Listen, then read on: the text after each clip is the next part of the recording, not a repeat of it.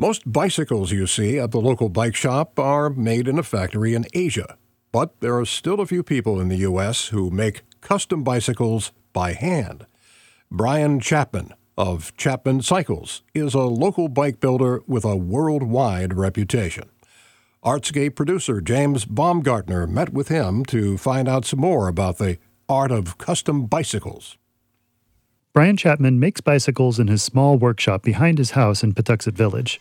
The shop is less than 400 square feet, and it's packed with tools, milling machines, sandblasting equipment, and a fixture that holds up 9 steel tubes that are coming together to form a bicycle. Chapman Cycles is a one-person operation. Brian makes bicycles one at a time, and each bike is made specifically for one customer.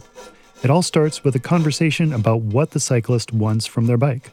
So ideally, the customer comes here, we continue our conversation about the bike, I will take their measurements and design the bike they're looking for.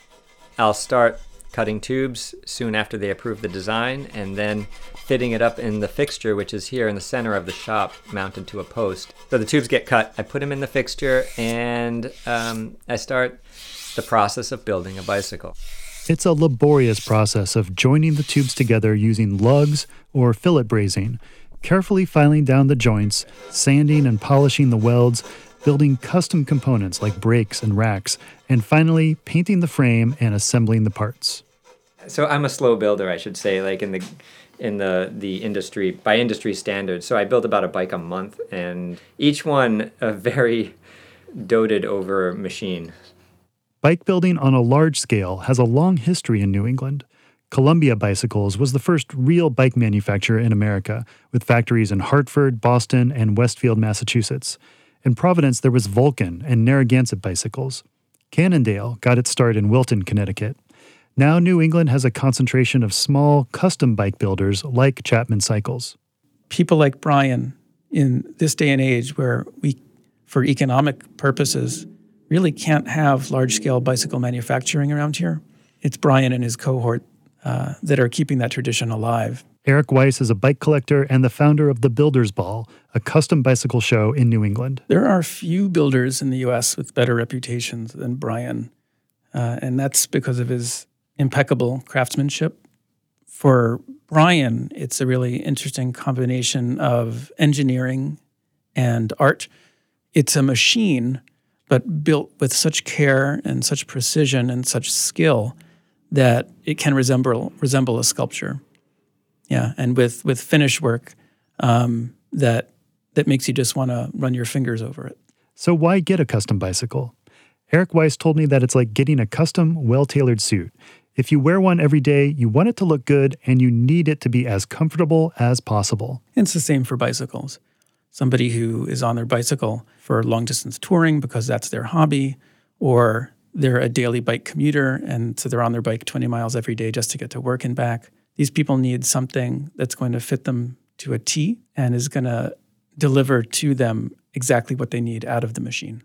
Brian Chapman had a more technical answer. He told me that you can get a perfectly fine bike at a bike shop. And it will suit the job perfectly, especially if the bike fits you well.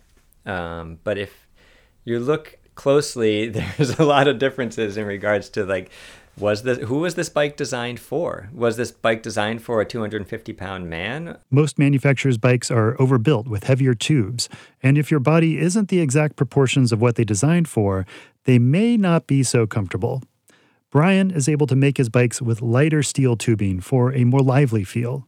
The thinner tubing and just being able to customize the geometry of the bike for the specific rider is the benefit. Brian started making custom bike frames in the early aughts after ordering a custom racing bike from Chris Bohl at Circle A Cycles, a frame builder in Providence that's no longer around. It was during that one I was like, can I be a part of this? And can I just hang out? And honestly, as a builder now, if someone said that to me, I'd be like, no way.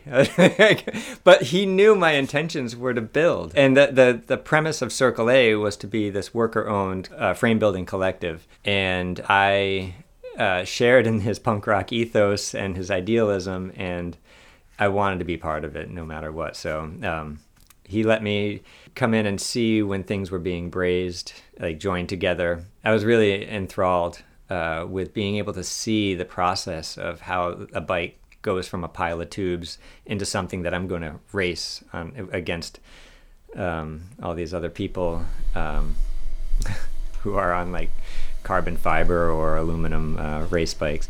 Taking a pile of tubes and turning it into a beautiful bicycle is a delicate craft, and it doesn't come cheap. Just the steel frame and fork will cost you more than $3,000. Then you start adding on wheels and the cranks and gears and all the other pieces you need for a bike, and pretty soon you're looking at $7,000 or more if you decide to get fancy with the components. That's a lot, but for comparison, the most expensive high-tech carbon fiber bicycle from a major brand like Trek has a list price of $14,000. Here's Eric Weiss again. For frame builders, nobody's in it to get rich. This is not a good career choice for people who expect to retire at age 50. It can be, to some degree, a labor of love. Custom bikes are a tiny slice of the overall bicycle market, but Brian's bikes are in demand. In fact, he has a 3-year waiting list. With so many people wanting his bikes, I asked him why he doesn't raise his prices. Even though there's demand for the bikes, the price of the bikes, in my eyes, I want people to be able to afford them. The average person, like, I don't want to cater to a funky, like, luxury snob kind of crowd. I want these bikes to be ridden and not to become wall hangers. And I charge what I think is fair for the amount of work that I put into the bike. Yes, I could charge more, but I think, I don't know. I went for a ride with Brian on the back roads and trails of Tiverton and Little Compton. At one point, I swapped bikes with him and rode his personal custom bike. It felt wonderful. It was light and springy and just beautifully made. On the drive back into town, I asked him what he loved about building a bike for someone. The best thing is when you hand off a bike and they're excited about it and they can't wait to ride it, and then they ride it and they're like, oh my God, this is like, there's like a little bit of disbelief that they, or thank heavens you did make it right in my size, and it does ride straight, and it's, everything is to spec. But the other best thing is when that rider comes back to me in like 10 years and says, man, I still love that bike. I ride that bike all the time. And I'm like, yeah, that's a good feeling. For the Public's Radio, I'm James Baumgartner.